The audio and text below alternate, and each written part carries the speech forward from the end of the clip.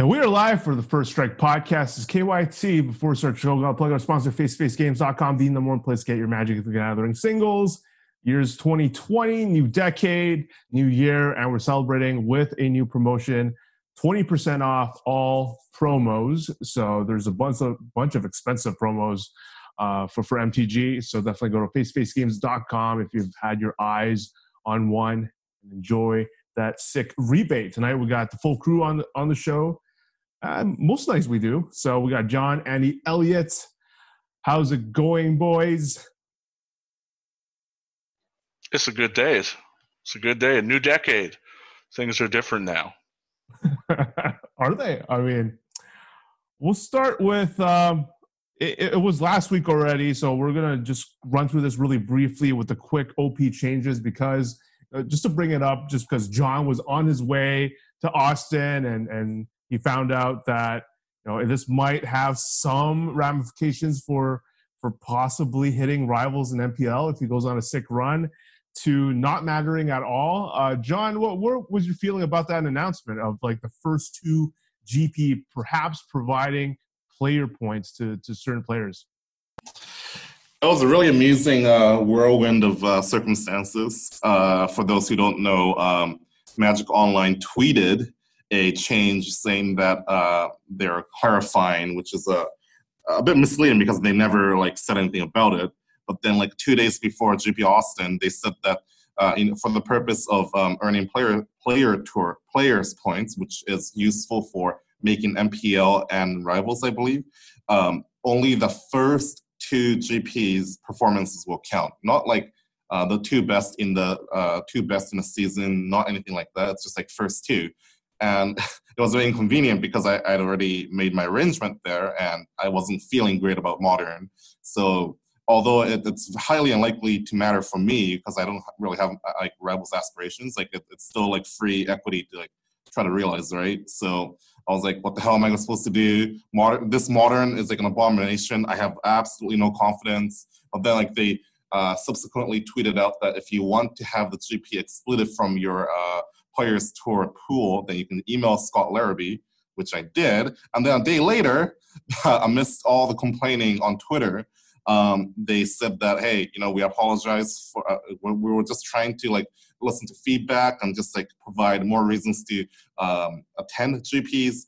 That was the intent, but the timing may not have worked. So we're canceling the plan altogether, all within 2 full days, 48 hours, which is kind of bizarre, but perhaps par for the course for WotC. Now, I believe that the intent and the idea was not the worst, but to do this 2 days before the new season and 2 days before the first actual event where people had already arranged travel plans, I think that's a bit absurd if you ask me. I do think that WotC has gotten better listening to our feedback, and I do appreciate that. It's not an easy job whatsoever, but there definitely is a lack of a direction and some sort of organization. So it wasn't a big deal for me, but I can certainly see how it may have been a big deal for a lot of people who are aspiring to get into the MPL or at least the rivals. Do we know if they're reverting back to best five or it's nothing at all? Do any of you know? I believe it's nothing at all. Yeah, that's what I heard as well. Okay. Elliot, what kind of system would you have liked to see? Best two, best five? I mean, first two, nothing at all. Do you have any take on that? I think first two is a pretty good system. I mean, maybe not two. Maybe it's however many you want to do. But first X, that's a reasonable number, is probably the best system. And I mean, it's kind of this is exactly what we were talking about last week when we had Zach Allen on the show about how I think it is important for play design, organized play, whether it's on the Star Sea Tour or on the Magic Tour, to somehow disincentivize people from being pressured into traveling week in, week out, and having immense pressure on them every single weekend. And obviously, when you're competing at the level that you're going to be qualifying for the MPL or rivals or whatever, any tournament you play with stakes is going to have immense pressure. Maybe instead of feeling the pressure to grind every weekend, all of a sudden the first tournament that you're playing has some immense amount of pressure that can cause people to crack. So obviously there's no perfect system for relieving the stress in this case, but it's one of those announcements that for me, like 3 months ago you make it, I'm the hugest fan. I mean, and I'm, like John said, I'm not one of those players who has aspirations for the MPL or rivals. I don't have delusions of grandeur.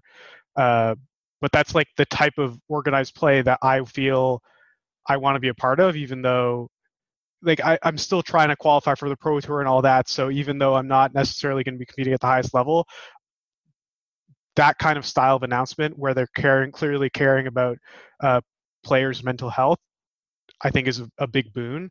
And it just sucks that it was so poorly executed, so poorly timed, that they would like squeak it in before the very first Grand Prix after people had made clear plans or had clear-cut ideas for what their level of commitment to the organized play system was. And if they decide to go forward with this change for 2021 or however many quarters from now, I think it's only for the best. Can I remind us and everyone else here that there was some Twitter discourse maybe like 2 weeks ago about the Star City Games Players Championship and how hard it was to get there and how unhealthy it was in terms of mental health and like just like dedication and just like sucking everything out of their like otherwise like daily routine just to qualify and maintain their placing at the top. And they said, please, like, let's have a cap here. Let's like promote some healthy play patterns in real life. And then we do have like the Grand Prix circuit doing something like this, and it got panned anyways. So truly, it's WotC, I believe, is in a no-win situation here. Not to say that they're like I'm absolving them of like all their problems, like communication, organization, and timing and whatnot. But I think the idea was fine. But I think you can truly like never really please everyone at the same time, unfortunately. Speaking on that, not only was it on Twitter, then we had brought Zach on the show, and there was feedback on our show, like from friend of the show, Matthew Dilks, had something to say about the whole SCG versus Players Tour thing. And whereas a lot of SCG thought we weren't seeing, more specifically, Andy and Elliot weren't seeing the bright side of the SCG lifestyle. We had people like David Rude, that said that, like, personally was talking to me that and tweeted out that they didn't feel Andy and Elliot were hard enough on Zach. So that was interesting, that whole discourse. And then, of course, with the whole kerfuffle of the OP announcement, everyone's like, yeah, that's why I'm glad to be grinding on the SCG tour. But overall, Andy, was there anything that you wanted to add or perhaps clarify on your stance or for people you were having a back and forth with, namely Dilks and company? Yeah, so for the OP announcement, I guess I'll address that first. It was just like an announcement that had good intentions that like would have done some good for players, I think, but they completely the timing of it was, I don't know, embarrassing. That's the only thing about the announcement that I thought was truly heinous, is the timing of it. The thought of like it's the Thursday you're about to travel to a GP and you have to decide whether your GP counts or not. And you've already like booked your plans or you're on your way. Like that was pretty terrible. I think a lot of people were giving the announcement a bunch of shit for things that like weren't wrong with it exactly. It's just people kind of piling on when really the announcement was fine. It was just the timing of it. I think it's totally fair to give them a lot of crap for the timing of it, but the announcement itself was like good. It was trying to incentivize people professional players to come to the Grand Prix without like putting too much pressure on them. So it was actually like trying to hit a good spot that previously they tried with GP caps, and that works to an extent. But this kind of works where it's like kind of forces them to play 2 GPs, and then they don't have to worry about it after that. That's kind of nice, right? So I think that overall, hope when it gets implemented next year, I think it'll be fine. But as far as the SCG Tour thing, I think it's like, I think someone tweeted that they like min cashed the GP and they got the same amount for coming 5th or whatever in the team SCG Open, and they got the same amount of cash. Like the stakes are just much lower at SCG. They do a great job at branding and stuff like that, but like tournament entry is still the same. Pretty much. Actually, I don't know about the tournament entry, so I won't talk too much about it. But like the prizes aren't nearly as much as they are at a GP. So like, and then the Pro Tour, the prizes go up astronomically. When you start min cashing a Pro Tour, it's like $500. One step up, you're like 750, 1,000, which is like the same as like top fouring or aiding an SCG.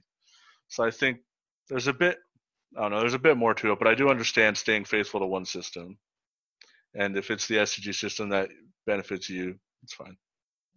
Yeah, I know what you're talking about. I listened to Allied Strategies. I believe it's Ben White's. He was remarking how they top fifth, top five a team event, and like the cash reward for main cash, the GP was better. Also, to remind like ourselves, like the GP main event attendance has been relatively lower. That could be a confluence of like due to a confluence of factors, but the fact is, if you care about the cash EV, not ignoring the triple PTQs that you can do if you don't like the format, like the expected value in terms of monetary EV, as well as like the potential payoff for Pro Tour aspirations, like I think it's like higher than like it's ever been, at least like in the few years I've been playing. So that's a good reason to like visit these GPs in my opinion. At the very least, like you don't have to do too much, and you don't have to overperform too much to like make like decent cash, like not discounting like all the hotels and food, etc. But that's not a bad reason to like be incentivized to go to GPs nowadays. And if you like can only like, let's say you like go hard at one and you spike, you do really well. You would much rather be on the Pro Tour side. Like spiking and like nailing it with SCG is like you get a like reasonable amount of money and you get to the Players Tour, which is a pretty good EV event. If you like somehow spike to Rivals, your value is incredible. Or if you spike even higher, obviously, but that's like too much to think about. But I think the value is like monetarily and sticking on the train of the Pro Tour is like pretty the best time to get on the train, I think. Like easiest to get on and stay on the train. I do also have a few things I want to add about the sort of structure and importance of the announcement that was made, even though, and maybe this is totally moot because maybe they'll never go back to the system, but one, it only applies to people who are going to be grinding for Rivals and MPL, which is 70 slots total for the entire world. So the number of people that this announcement actually impacted is, I don't know, 200, 250 in the entire world. Two, the system of only giving the first X, I think is much better when you consider the scale of the whole world, because APAC only gets 2 or 3 Grand Prix per quarter compared to North America, which maybe gets, without the figures in front of me, 6 or 7. So I think there has to be some sort of logic where players in APAC aren't being forced to fly across the ocean. And the third one is, compared to the system, like before this announcement, we had no idea that Grand Prix were at all going to contribute, except for people who are vying for Rivals and MPL who are not already there.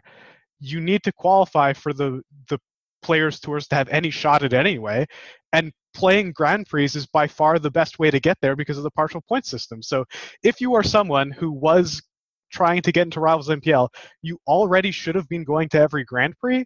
And then if that's the case, who cares about the announcement? I don't know. I think people got upset for kind of no reason, but it's fine to only implement it next year because the timing was very bad. That's my 2 cents. Wah! I think when you're breaking down to how much people it actually mattered, that's a good point, Elliot. And I'm trying to think like if this even increase, like having just 2 GPs counts, does it even increase attendance if that's actually even one of their goals? Not really, right? If you're just forcing them to just go to 2, all these pros that want player points to matter. And I don't know, Alex brought it, I thought was an interesting point. I'd like your thoughts on it, Elliot, where like he felt like it's kind of weird when players playing against each other, like their incentives might be, their benefits might be, there might be a huge gap where one player is just playing for, let's say, a higher GP cash, and the other person is like, let's say, vying for an MPL, and it's like, let's say, possibly a 10 or 20K swing, whether they win or lose. And that's an interesting situation to think about. Yeah, I mean, It's not that different from the old system that we had, if you think about it. And this is the reason why at the old Pro Tours, and I assume it's carried on through each iteration now at the Players Tour, where the last round is unlike regular Swiss tournament where it's based purely on standings. At Pro Tours and Players Tours, they try to pair them based on what the match means to people. So under the old system, if you were playing for gold, you were less likely to be paired against someone who was playing for just the cash. They try to pair you against someone else who's playing for gold to match incentives. And I didn't even know they did that at what level of tournament? Only Pro Tours. And I think it's carried on through Mythic Championships and Players Tours as well, but I'm not 100% sure on that. But wow. I mean, even under the old system where you got pro points for playing in Grand Prix if you had a top finish, there was always that awkward dance when you got to that last round and maybe you know your opponent or don't. You kind of do that awkward, like, hey, do the points matter to you? I got a Pro Tour I'm qualified for, so maybe if I pick up these 3 points, I can string together silver. So and it brings some awkwardness there. So I think that was always kind of the case, and maybe it's exacerbated because without the levels of like silver and gold and bronze, the incentives are going to be much swingier between just min cash and someone vying for a Rivals or MPL slot. But that definitely is, one of those awkward dances during the last round, which is why they've started more and more giving the bribery announcement during round 14 and 15. Because it is lucrative. Alex was candid. He was going to, in private, he was going to publish, break down his earnings and expenses of his MPL year in 2019, just to be transparent and to give players or listeners or fans an inside look at what it was like to have a year under the MPL. But he also didn't want to come across as bragging or anything. So me and him were debating like how that tweet or whatever would come across. But he let it slip intentionally in our last table for two that he made just roughly around from 100 to 200K USD. From being an MPL and having an above average and some might say mediocre year because he fell off the MPL. So that was a lot of money. That's like a huge swing. If you're in the final, I don't know if the situation would happen that often, but as you're in the final match and you need that win to like really shoot you up and guarantee basically 6 figures. It's not like the old system where you're just like hoping to hit silver or gold. So if I remember correctly, there was also some sort of rule for MPL members that they weren't allowed to concede or ask for concessions in the Swiss rounds. And I remember there was some drama related to that at the Grand Prix London, where it was the pre-release Grand Prix, like legitimately pre-release, where you needed to do like flights and have X3 or better a record. And Mike Sigrist was like mega dead on board going to turns where a draw eliminated them both, but he wasn't allowed to concede or else he'd be breaking his contract. And so like without some intervention from the organized play team, his opponent would have been drawn out of day 2, even though Mike Sigrist, if his hands weren't tied, definitely would have conceded the person into day 2. So wow, that's definitely interesting. That's another dynamic. And to touch going back, you said if it's only the top or the first 2 Grand Prix, is it really incentivizing more people to show up? I don't know if it's necessarily more as an actual volume, but definitely more from a quality perspective in terms of more players who are vying for Rivals in MPL. I off the top of my head, I don't know Haynes' entire schedule, but the only Grand Prix I remember him attending is the one he won. the one that he won in his backyard. So I think the case is where if you have these incentives for them to be playing 8 Grand Prix a year instead, obviously you're going to have much higher level competition and much more to show in terms of a coverage side if you have legitimate pros there almost every time. Yeah, like this year his plan was to not attend any of them. So the news that 2 would count was going against his original plan. But I mean, I don't know, Elliot, if they've changed. Like they had some coverage, I guess, near tail end of the year, or they were announcing coverage beginning of the year. It's like if they're not really doing coverage, does it benefit anyone that they're attending these things? I'm not really sure, right? Unless they have like this concrete coverage plan this year.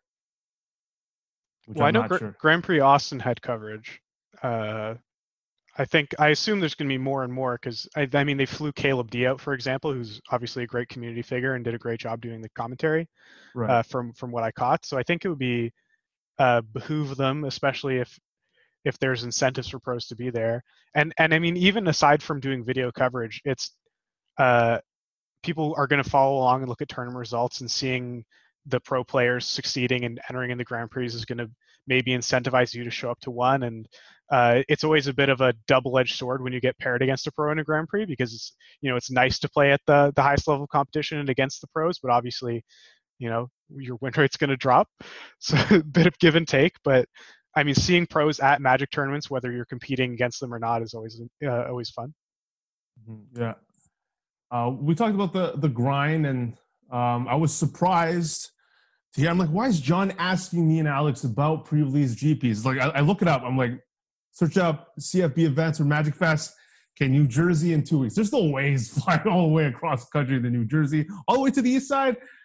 But John, what's going on? I thought we went over this. I thought, like, you're calling me Grandpa Car for a reason. We're too old for this, aren't we? What's going on? Man, all these talented young guns, just really has inspired me to try and go infinite. I definitely was interested in the OP change and how you can feasibly stay infinite as a replacement for the pro club thing. I've had countless 11-4s and up over the last few years, not having taken a lot of the tournaments seriously. I have played a lot of meme decks, as you probably know. But yeah, it just feels like I never really got to travel when I was in college, and now that I have time, and now that before I'm tied down with like family, I thought like it's a nice fun challenge for me to try to see the world, play the game, see the world, try to go infinite, and set a goal and see how I do. So it's limited, which kind of sucks, but not really, because like I'm kind of being like disillusioned with Modern a bit. We can talk about that a bit later. Pioneer has felt like a chore, but yeah, Limited I've low key liked Draft, and I just want to get better at it, and it's a nice challenge. So, and also like I've never been in New York, and a guy working finance that's never been to Wall Street, that seems kind of laughable. So I figure why not make a vacation out of it. I'm loving this, because then you're going to be like the proof that it could be done. Someone can balance a full-time job and keep staying on the grind with those fractional invites and between that and everything else, to be able to stay on the Players Tour.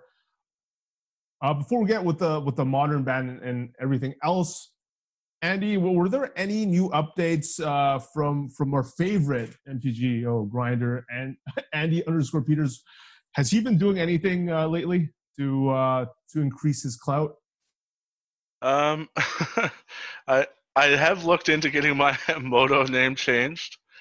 It's just so the options are I could just create a new Moto account and just play like, I don't know, open 30 sealed pools with my play points and move it all over. So that's an option. It's not good. And other than that, or take the hit on my QPs. I think I'm probably going to stick with Andy_Peters and maybe beg them that to let me change my name. But for now, Andy_Peters, unnotable MTGO grinder. Have you been doing any like grinding, any more results, any more crushing since our last episode? Yeah, I started playing the Niv Mizzet Bring to Light deck in Pioneer, and I finally found the first Pioneer deck I liked. And it looked like a heaping pile of trash the first time I saw it. But then it just is so consistent at getting Niv Mizzet on turn 5. And when you do that, it doesn't really matter what else is going on, because the card advantage is no mid-range deck or slower aggro deck can come back from it. And the 6/6 flyer is so massive that it kills really fast. And it's pretty good. So I 5-0'd twice in a row with it, and then I 4-1 to preliminary. And I think it's currently definitely my favorite for the Pro Tour, without a doubt. It would take some convincing to get me not to. And I have a lot of fun with it. It's exactly my style of deck, so I'm pretty happy with with it, considering I was in shambles about Pioneer not even a week ago. I mean, I've seen either you or Elliot post some pretty sick screenshots of insane runs. Yeah, I posted the 10-0, just like, I finally found a Pioneer deck I liked. Trying to get that clout chasing, so people would be like, hit me up in the DMs like, yo, what's the list? Yo, what's the list? Did Ben Stark hit you up again? Did Ben Stark hit me up again? No, not this time. Though I do think from time to time about Ben Stark hitting me up, and then I'm not going to go too hard on him. But Elliot, have you ever played the deck as well? No, I've been trying to diversify our assets since we're both preparing for the same Pioneer weekend. I've been playing the Izzet in Soul deck, and when Annie and I are playing, we're just in hangouts with some other friends. So it's basically like I was part of the 10-0 also, not to brag, but I've had good success with the Izzet deck as well. I'm 12-3 so far, and definitely a lot of really close matches that could have gone either way. I guess in either direction. But that's probably my front runner of the decks that I've played. Although I'm pretty excited about the Niv deck as well. I'm looking forward to trying that once we get closer, especially for a tournament like the Pro Tour, where we're going to have maybe hopefully a good idea of what a lot of people are going to be bringing, and that's like a toolbox style deck between Bring to Light and Niv Mizzet, where you can just stick some silver bullets, not have too big of an impact when you draw them in their poor matchups. But for example, having Blood Baron of Vizkopa against Soul Flare or Mono Black, that's just such a huge gain, and then you basically get to be pre-sideboarded with 5x copies of it. So I'm excited to play it, and I think it's hopefully going to pan out to be a good choice. Obviously not locking anything in though. Yeah, an interesting thing that happened is I told Elliot that I really like the Niv Mizzet deck, and that I was going to order the cards from Face right now so that I could have them. And then I went to go, I don't know, make a coffee or something, and I came back and Elliot had bought out from under me all the copies of Niv Mizzet. Well, okay, all the face-to-facegames.com had one copy in stock thanks to their massive Pioneer sales they've had over the past month. And I bought the last remaining copy and then offered to go to all of the stores in Montreal, all of them, to find more copies for him. So who's the bad guy now? You're still certainly the bad guy. There's definitely a lot of restocking to do with the sales that we've had. Hopefully we buy a bunch of cards at F2F Tour Vancouver in 2 weeks. Elliot, what have you been seeing when it comes to what people are playing against you? Are they experimenting with a lot of stuff, or is there like a clear tier one that people are gravitating towards? I'm excited to play to see if people are going to experiment with some of the new cards from Theros, but I haven't played since the set came out earlier today. I actually did play against a lot of mono red and mono black, and I think that's an uptick because people think it's good against the Niv Mizzet deck. Mono black has a chance, but I think mono red just gets slaughtered. Mono black probably also a bad matchup, but you at least have the discard effects to give you a chance. But I think people are out of line and should be playing something else. Those are definitely the top two decks that I play against most often, though. All right, John seems to have strong opinions. Here we go. What's the latest update from the lab? I actually disagree with I think it's backwards. So I've been keeping my own spreadsheet of all the prelim and challenge and Pioneer PTQ data, try to get a good sense of the winners metagame, so to speak. So I've been doing that for a month since the last round of banning happened. I'm unfortunately not going to share this publicly because trying to keep it in-house between our testing groups. But I will say that the bigger red burn and mono black aggro as well as vampire decks have already been seeing a stark increase over the last three weeks or so, and I think the mono colored deck aggro decks are clearly the best deck at the moment, and Niv Mizzet decks were a counter to that. First of all, with Oko around, I don't think Niv Mizzet would have been able to exist, period. But now that plague has been kicked out of the way, the Niv Mizzet lists look like a meme, but they are actually like no bad cards or very little bad cards in the deck, and like there's very little that a mid-range deck or aggro deck, most aggro decks can do to overcome the card quality. The 2-for-1s, the Kaya's Guile or the Kolaghan's Command, killing your Harder Kuran and like your creature, stuff like that, or Supreme Verdict and all that. And then this like 6/6 fatty on turn 4 or 5 comes down and draws you 5 cards. Like there's no way in hell you can come back to that. So I actually think the Niv Mizzet is a response to the mono-colored aggro decks that are increasing popularity. I will share that like recently, Bigger Red Aggro, I refuse to use the word chonky. I think Chonky Red is a horrible name, so let's not do that. But Bigger Red Aggro, Mono Black Aggro, Blue White Control, and Soul Flare. I've noticed a lot of good players like Simon Nielsen and other noted online grinders have been on Soul Flare.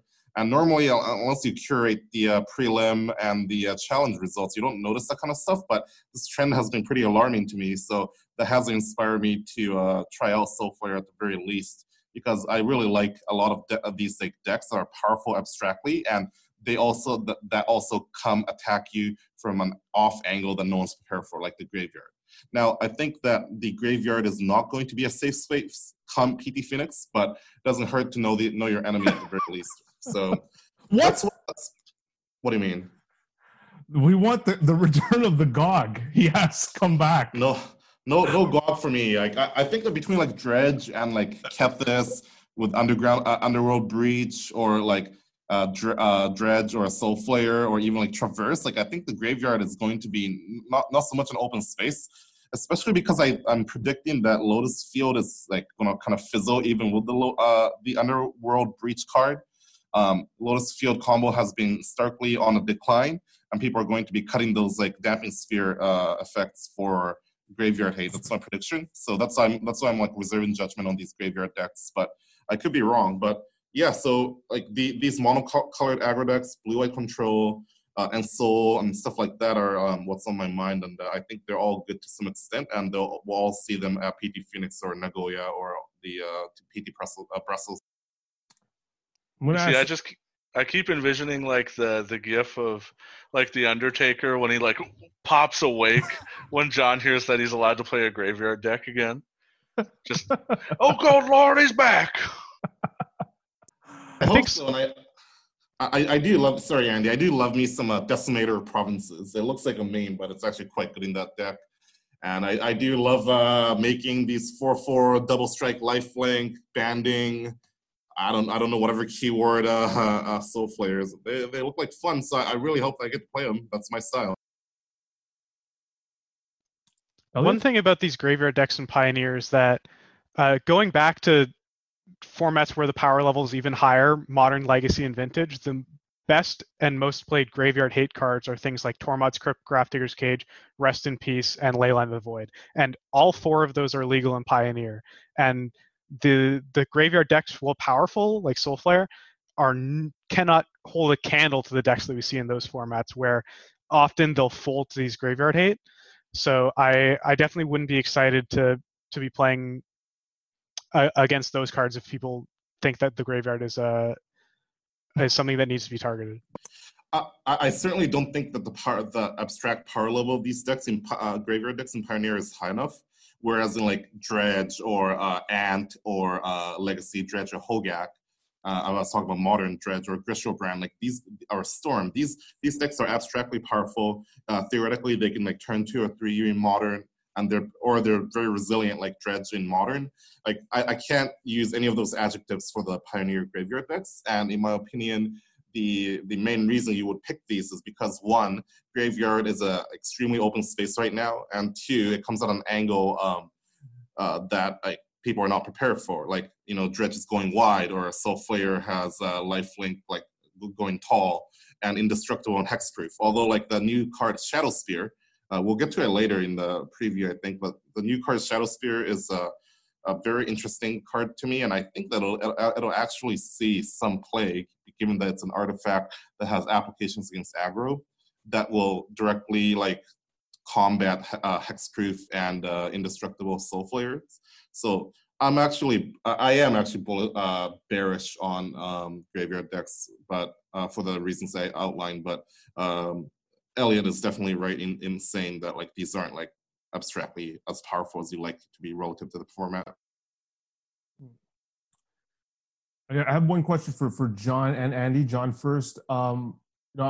We're in this spot where we got Andy building his clout, and of course have to put in those moto results. How are you going to approach like preparing and perhaps needing to keep something closer to the chest as we get closer to Phoenix and in terms of deck ideas? Like, how are you viewing that? Well, especially for a new format and with a new set, I think there is more value than normal in keeping your secret texts and like things you think are exceptionally better than like the rest of the field closer to the vest. I think you can get a good edge on that. The thing is, like I've talked about the information flow and the velocity of how velocity of information traveling in 2020 in Magic is like. There's a lot of good online grinders out there. There's a lot of good creative people trying to break it and trying to grind out these QPs or get internet clout and just like try to build their brand and all that. And I would posit that if there is a broken deck to be had out there, if you're resourceful enough, if you're following the right people, if you network well enough, I think you can find it.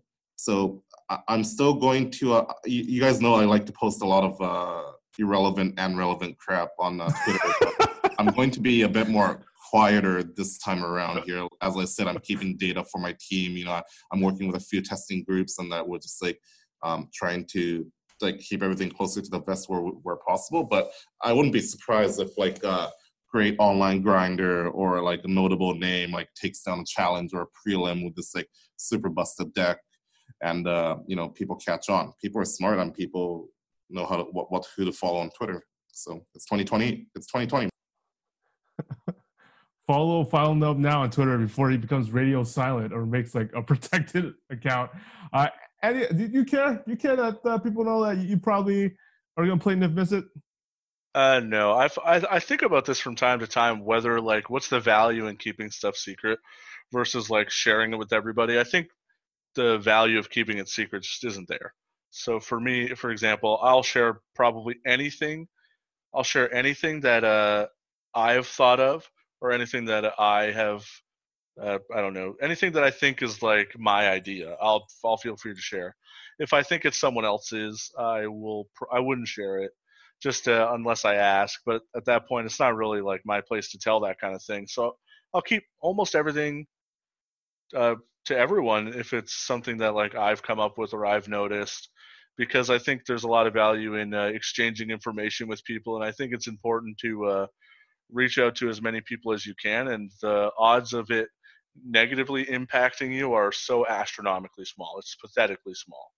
So I think it's not even worth considering. Like one time ever I've had someone know what I'm playing because I like streamed or tweeted it out at an event that was relevant, and it was friend of the show, Alex Bianchi, knew what I was playing because he watched my stream the day, like 2 days before at a GP.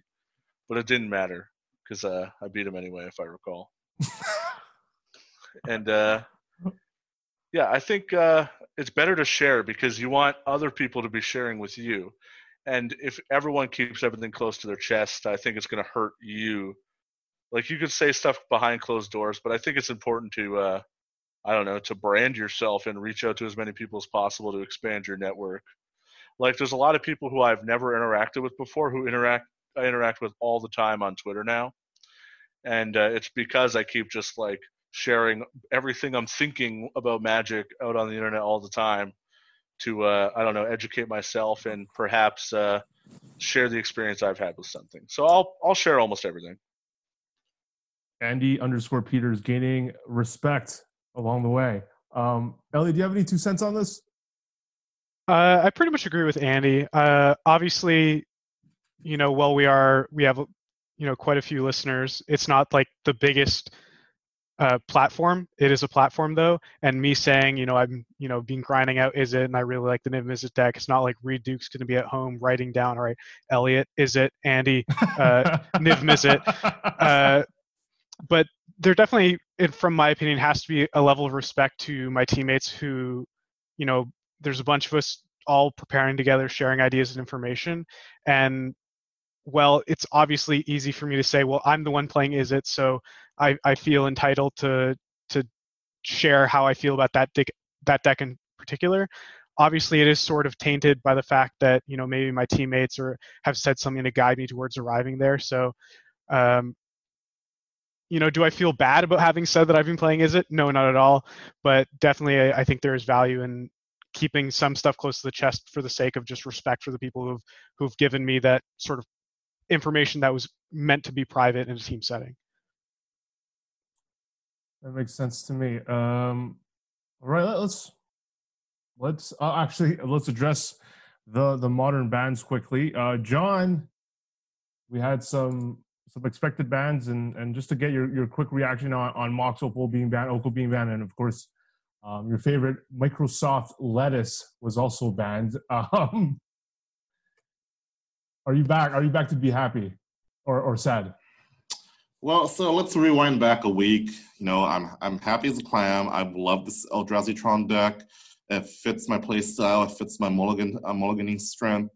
It has a high floor now because of the busted turn 3 Karn coding lock. So even the previously bad matchups like Primeval Titan decks or Humans decks are now positive, I think. So I was hoping that after the Oko ban, which I think was inevitable, I would be able to run amok and rule the modern landscape. So I actually bought the full deck from face-to-facegames.com for GP Austin. And of course, on the very next Monday, I think they made a very nonsensical ban of Microsoft Lettuce. I couldn't freaking believe it. It's unbelievably frustrating. I get the Oko ban, see you later, no one misses you. I'm saddened by the Mox Opal ban. I think Mox Opal enabled a lot of cool, unique strategies that are not necessarily oppressive. I think that if Opal deck was oppressive, it was not because of the Opal, although Opal did help. But I understand that it's not a very safe card. It's abstractly very powerful. Now, Microsoft Lettuce or Microsoft Lattice for normal people, I didn't get it whatsoever. And the only theory I have is without Oko, Eldrazi Tron was putting an unacceptable win rate, which I wouldn't be surprised. I've been a fan since October, November. It was ruling the Magic Online scene, and it won 5 challenges in a row. A bunch of noted grinders were picking it up and winning with it, and getting a lot of trophies with it. So I get that if that's the reason, but Ian Duke, who does I'm a big fan of his explanations and his methodology in the BNR notice, but he did say that this is an unfun experience, which is what? It's a 10-mana win the game. Have you ever been scape shifted on turn 4 for lethal? Have you ever been nut drawn by Neoform on turn 1? You want to talk about unfun play experience, and this is why you're banning Microsoft Lattice? I don't freaking buy it. So obviously I'm very frustrated. I think this saved Modern to an extent, but I feel very disillusioned because, my first deck was Cheerios. Opal's now gone. Grishobrand, who with which I top-aided GP with. Faithless Looting is gone. Dredge, which I won SCG Vegas with Cyrus and Marcus. Now Looting is gone, and it's being severely neutered. And now Eldrazi Tron, which I just bought a week ago, because I thought it was safe. Now it's missing its biggest piece, and I'm not sure how competitive or a tier 1 it is. So I've had 4 or 5 of my favorite decks just getting banned out of Oblivion or severely neutered to a point where I don't recognize the deck. And I think this is good for Modern, but at some point it's this is so fucking exhausting. How much more can I take this? Buying these decks because I like them, putting man hour as well as dollars into it, and then only to have it banned. I get what WotC's doing, but I'm so tired of it. So I was saying to everyone that I think I'm just gonna take a hiatus from Modern. I'm very frustrated. I'm very exhausted. This cost of collection value loss is real. So is the loss of the number of hours that you've sunk into this into these decks are real. So I don't know, man. I think the changes are good, but I'm still pretty freaking frustrated. Let it all out, John. Let it all out. We've been here for years feeling the exact same thing you're feeling right now. When they banned Amulet, they banned Twin, they banned Pod. You're just now catching up. Now you too can be a grumpy old grinder. Rite of passage. Let's go. One could argue that if you're a competitive modern player and you haven't had any of your decks banned, you probably have picked the wrong modern deck. Yeah, now you get to say how smart you are. They banned everything you've ever owned. Yeah, except you complained about Griselbrand getting banned by looting, and that's definitely not a brag. No, I was not bragging. Okay, I like the deck. I like jamming. I like not having to jam turn one combos and like praying to RNGs that they don't have a force negation. Griselbrand was actually fun. Griselbrand actually could beat and farm blue-white decks, but now I can't, and I just have to like hope and like pray and like that they don't have a force negation spell snare or whatever, which is frustrating. Yeah, this is sort of the problem with what Modern has become, right? Like Modern, I legitimately have been saying this for a bit, is just completely unfixable at this point. Like it can be good for like small periods of time, but it will just constantly get broken. And like because everything gets so narrowed down to only the most powerful that like it just becomes about getting more narrow than other people, and then eventually something becomes too good and you got to ban it. And that's just constantly what Modern's going to do. And that's why Modern can't survive. It can't be around forever. It's why something like Pioneer has to exist, because Modern as designed is not supposed to last forever. Let me say this before we move on. Matsugun, the noted Japanese maniacal deck builder who I have a lot of respect for, remarked that the gameplay is as good as it's been in Modern. The interactivity is as good as it's been in Modern. And like we've had like banned Snowblade or Stoneforge Mystic or Teferi control decks that are actually like some of the best decks out there. Even Urza was a fair interactive deck, so I get that.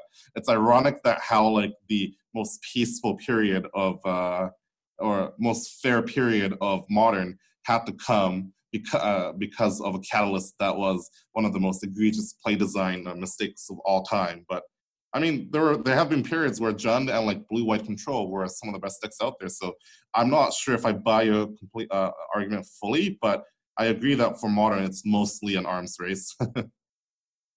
There's some things just have different guns, dude. Now there's Mystic Sanctuary. Like that's going to be a problem. I can see it pretty soon. It just never stops, and it is endlessly frustrating to try and play Modern, and everything's so linear in different directions, which is why a lot of like people who play competitively are frustrated with the format, because everything is linear in so many different directions. You can't possibly plan for it all. So then you play against the guy who's only plays Boggles, and you have no outs. And that's frustrating because the percentages go so high and so low in win rates in Modern. And that's why it sucks. I don't like it, and I haven't liked it for a long time. That was actually one of the best rants on the show ever, John. So don't worry about it. Probably would probably make my top 5 list. Top 5 for straight rants. Okay.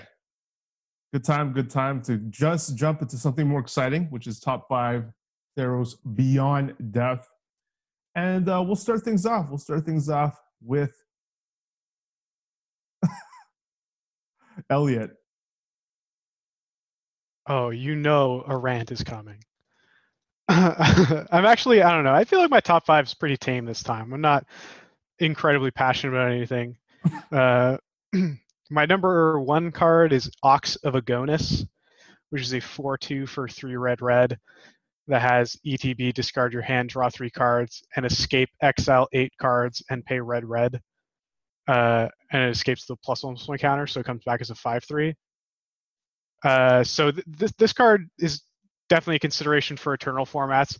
There's a chance there's some weird deck in Pioneer or Standard that wants it, but probably not. But this is like 100% Modern Dredge. This is one of the things they lost when they lost Faithless Looting, was the ability to get back into it in the late game when you get to the point of just you dredge once a turn, or maybe you get the Forgotten Cave, plus Life from the Loam engine going, that can give you some extra speed and velocity in the late game. But this is going to be just a big whammy. You do your thing, maybe you get Wrath or whatever it is, and it lets you do it again instantly, instant rebuild for paying red. So I think this one, will breathe a bit of life back into Dredge, even though it doesn't have looting anymore. My next card is Dryad of the Elysian Grove, which is a 2/4 for 2 and a green that lets you play an additional land on each of your turns, and it has the Prismatic Omen text of your lands are every basic land type. This card I think is just going to be multi-format all-star. In Modern, there's like Valakut considerations. You can play something similar to what we saw previously with the Simic Oko Titan decks, except obviously you can't have Oko anymore, but throw a couple of Valakuts in there. People are talking about not even playing mountains with your Valakuts, just relying on the Dryad. And then, whether it's Primeval Titan as your payoff, or maybe you're a bit more all in and you have the Scape Shifts, you can kill instantly on turn 6 when you get Valakuts when you have this in play, because Scape Shift with 6 lands and Dryad in play is like something like 70 something damage off the top of my head, because you get 12 triggers. Is that right? Is it only 12 triggers? So 40 damage? Oh, whatever. There's no way to know. I can't do the math right now, but definitely, has the potential in Modern to do some busted things. And then in Pioneer and Standard as well, the ability to play an extra land every turn is very powerful. The last time we saw this, it was on a 5/5 that couldn't attack until you got the City's Blessing. And even that has seen some play in Pioneer already. Sam Black was brewing around it. So the ability to play extra lands in combination with Tireless Tracker in that format, potentially very powerful. We're living in a world where we now have, Growth Spiral, Arboreal Grazer, this, and the Uro Titan as cards that pay you off for playing lots of lands and accelerate your mana quickly. So there's potentially a critical mass of those even in Standard. So that's definitely one to keep your eye on. Next for me is Shatter the Sky, which is 2 white Wrath of God. Each player who controls a creature with power 4 or greater draws a card. 4 mana Wraths are something that's very far and few between. Ones that off the top of my head that we've seen recently, it's pretty much just Languish, which was close to Wrath of God contextually in the format, but definitely a far cry from the total powerful effect.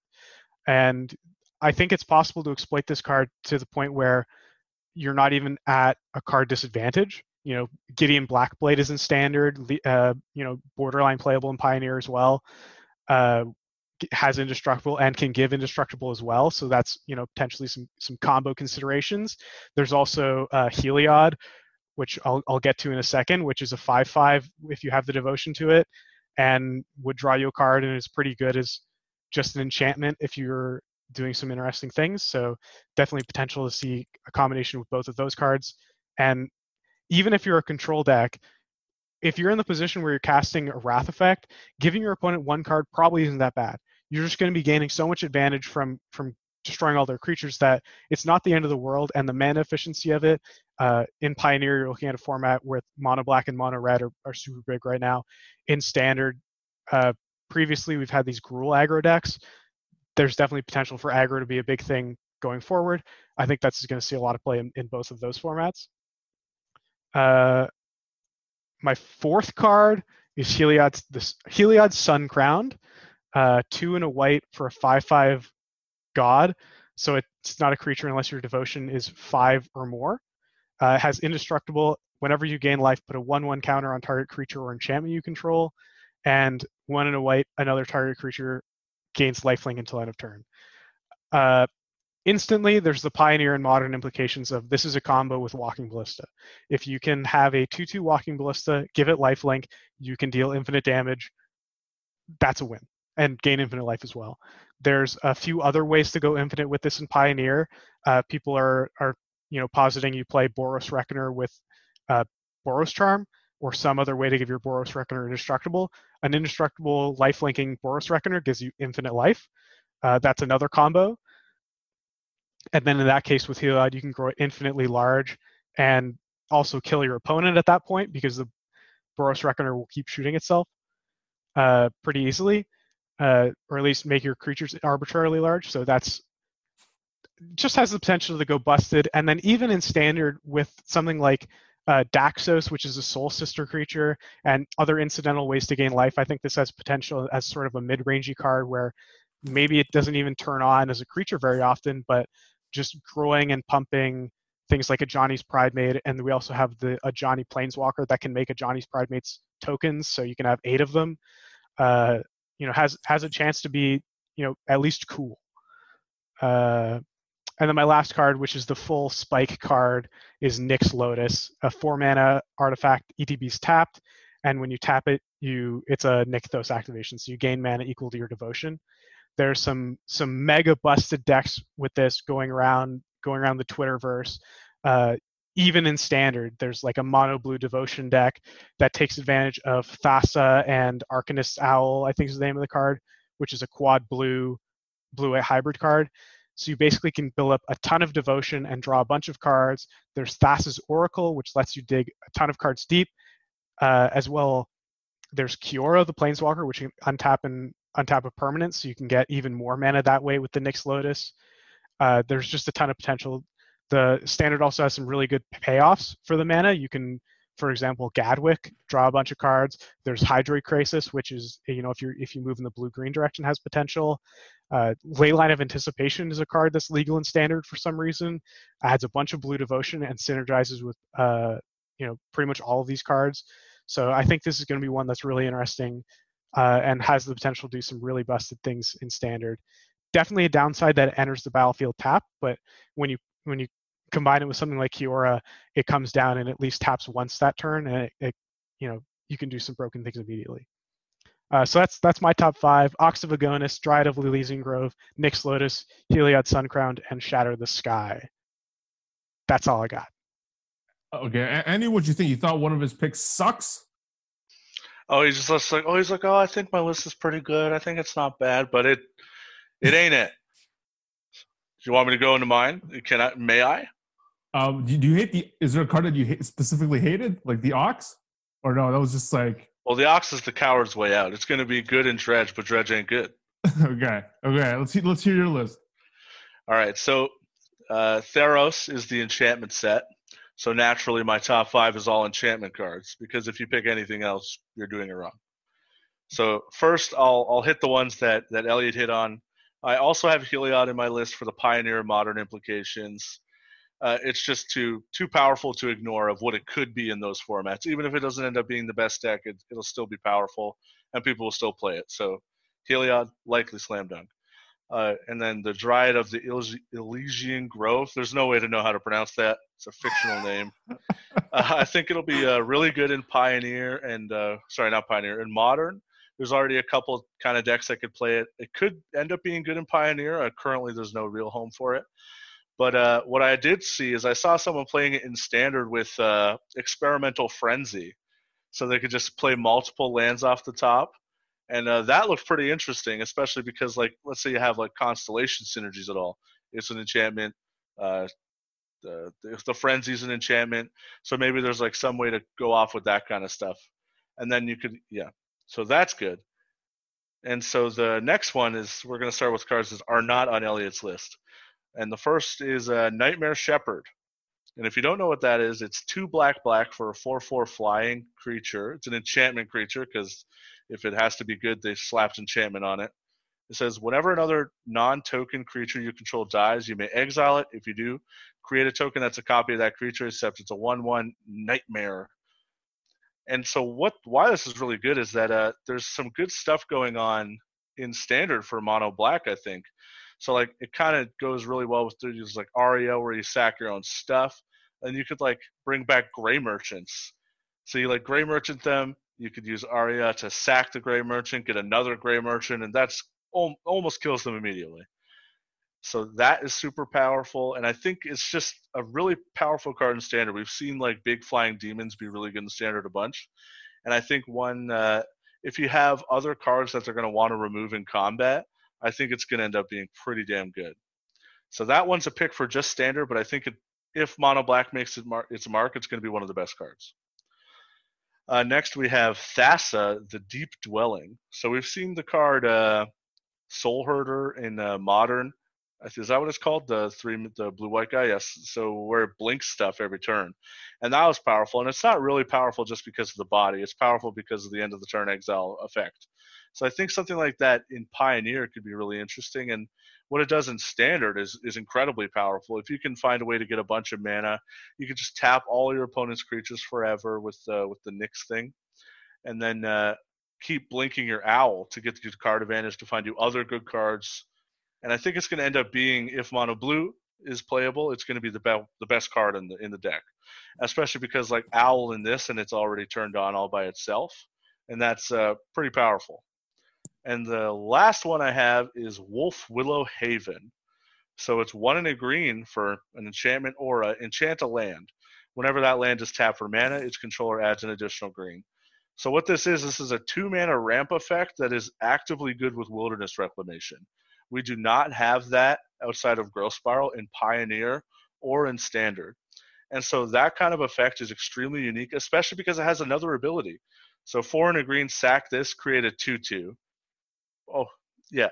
And so like the fact that if you're flooding out, you can do anything with it, or like you can do something with it is pretty important, I think, against like aggressive decks. And I think what it's going to end up being is going to be like one of the linchpin pieces that can make a Wilderness Reclamation deck playable in Pioneer and Standard, when before it wasn't at all. So this card's going to be like super important, I think. And I think it's just really powerful. We've seen cards almost identical to this be played in Modern and other formats in their Standard formats. So I think it's going to be a really good card. And that's my list.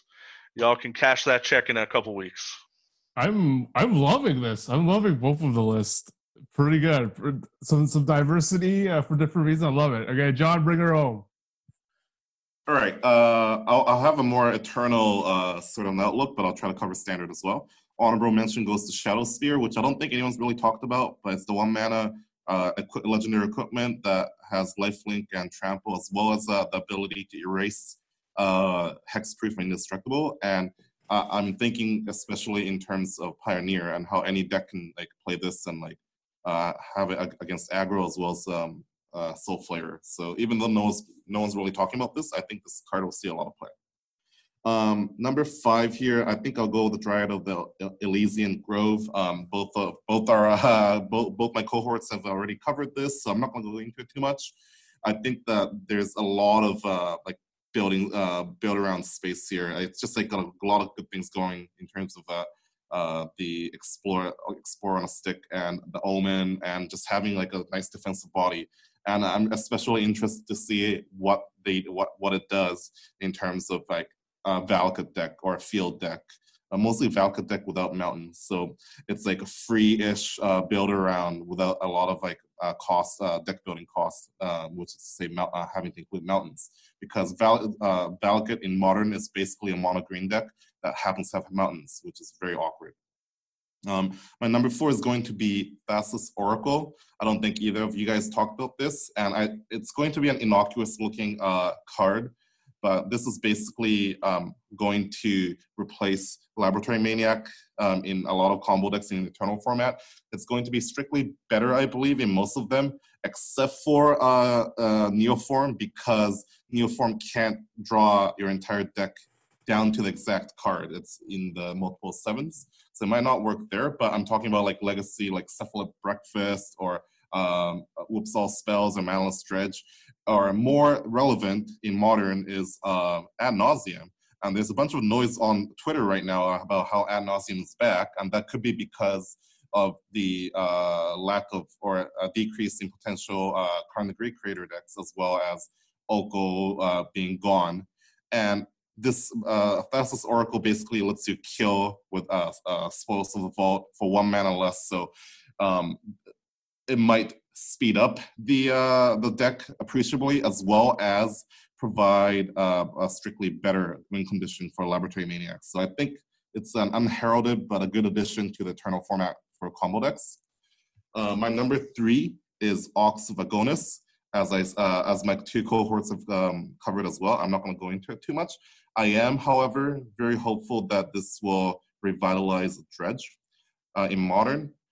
This is because one of the stark differences between the pre-looting and the post-looting dredge list is because it ran out of fuel very often, and I was losing fair Magic games, and where the opponent was just putting up bigger blockers, and we couldn't get through, and I didn't have gas. That was never the case with looting. Life from the Loam and Forgotten Cave does a similar impression, but it's not as good. Sodek, the noted dredge streamer, has been streaming this today, and it looks pretty damn good so far. So I'm hoping that this will inspire a little bit of building around the deck list to accommodate the Ox, because I think it is worth building around. I think it's going to be good in dredge. Number 2 is going to be Thassa Deep Dwelling. I think both of you guys have also covered it, and again, I'm not going to talk too much about it, but it's just like I've seen it in standard lists in terms of ramp or like other blue decks, as well as like I think it has like Pioneer potential as well in Blue Devotion. It's just like a lot of good things going on in terms of the rate and the tap ability. And I also noted that you can act of treason a creature and like blink it and return it under your control permanently, which is kind of a cool thing to do. I'm not sure if that minutia is going to be relevant, but I just think that there's going to be a lot of good things going for the blink ability. And I'm not creative enough to really think of all the ramifications, but the power level I think is very high. And last but certainly not least is Underworld Breach. And if you guys know me, I'm a very big combo aficionado, and you guys shouldn't be surprised that this is my number 1 card. This is as close to we've gotten to Yawgmoth Will in a long time, like even beyond Passing Flames, for example. I think there's a tremendous amount of potential. I'm not sure what the show is. I'll let Hive Mind and the smarter people than me figure it out, but some of the ideas include like Lotus Field combo in Pioneer, reworking that. Kethis combo in both Pioneer and Modern, even though you probably have to rework that a bit. And even in Legacy, where like you can streamline like and or tests in an appreciable way to make this like either more explosive or more resilient. Especially because like test doesn't rely on the graveyard that much. Although like I'm not sure how good it'll be there. And just like reading the enchantment and just like being that close to Yawgmoth Will, like I'm confident putting this as my number 1, even though I am not clear on which archetypes it'll fit the best in. That's how confident I am, because the power level of this card is through the roof, and the potential is also through the roof. So I hope someone out there, someone with a more galactic brain than me, can figure it out. I'm very confident that we will, and we'll see some cool combo decks there. So to recap here, number 5, I have Dryad of the Elysian Grove. Number 4, Thassa's Oracle. Number 3, Ox of Agonis. Number 2, Thassa Deep Dwelling. And my number 1 card is Underworld Breach. Sick stuff. All awesome list. Andy, I think you're gonna need to for Phoenix, put a name tag, put like Andy_Peters on Moto. So people know. Once you take it down, people will I get no have respect for John. I don't get anything. I wonder if like I just need to know for like my own confidence, if he like when he's like, oh, this Andy Peters, if that's what he said, I need to know how he says my name. He says everyone else in like a half whisper as if there's some sort of god. Be like, this is Tangraham's list. But with me, it's just like it's Andy Peters. You are a sicko Magic Online Nota crusher. Everyone knows. The reason why I don't name drop you nearly as much is because you just don't play the types of decks I like. It's too fair, it's too combo happy, and it's not combo or degenerate enough. But that doesn't mean that I don't respect the hell out of you and your accomplishments online. And listen, I can get used to this. Elliot, what do you got for me? I don't know. You're all right. Car? I think you're a noted Moto grinder. Not the We made it. It's going to be hard to wash off the Pauper stink, though. Nobody respects Pauper grinders, and you're just like one of them. So, hey, I was recently on a Pauper podcast, which comes out this week. Sick. What's the name of the pod so we can plug it? It's a Pauper Players Podcast by a man whose handle on Twitter is like Fucile, Fucile. Plays a lot of Pauper. He was qualified for the Pauper Championship. If you love Pauper, you should check it out because the guy knows what he's talking about. He also has a silky smooth voice. Triple P, man. The Triple P show. I love how, like, I guess easy or fast that Ginger was able to, I guess, sort of build his brand because it's not like he has infinite Twitter followers, but being like the trophy hunter and then. So that's the key, right? Is like all these other people, what they do is they chase trophies. And like once you like have in your Twitter, like what do you call it, the background up there, you in like first place in the trophy race, all of a sudden you're somebody. But if you don't feel like playing like 400 leagues in a season and you'd rather just crush every single challenge you play, that ain't good enough. Maybe you should just put that as part of your brand, like Booker T. Five-time. I'm the five-time Moto Challenger champion. I'll put those accomplishments up there. Yeah, I think that's the key. That's the other part of the equation. So is there anything else, Andy, before we go? I just want to, mourn my Baltimore football Ravens in public. Yeah. It's one of the first time I've ever felt like my team was favored to win a championship, like above 50%. Yep. And it hurt a lot, but Lamar Jackson's second-year player, he'll bring it all together. He's the MVP, baby. It was not just that; it's just like huge favorite to win that specific game. Like I think probably. Yeah. Like I don't know if Derrick Henry was always 6'4", 250, but he certainly was. He looked like he's like 300 pounds, but was the fastest guy on the field. It looked like his legs were bigger than the other players. Huge impact. Elliot, anything else? Yeah, I just wanted to shout out my favorite team, the Tennessee Football Titans. They really took the Ravens to Pound Town, best team in the league. Ryan Tannehill, MVP, baby. It's okay. They're going to lose to Keith Capstick this weekend. John, anything else? Let's pour one out for my Patriots, who was my team for this year.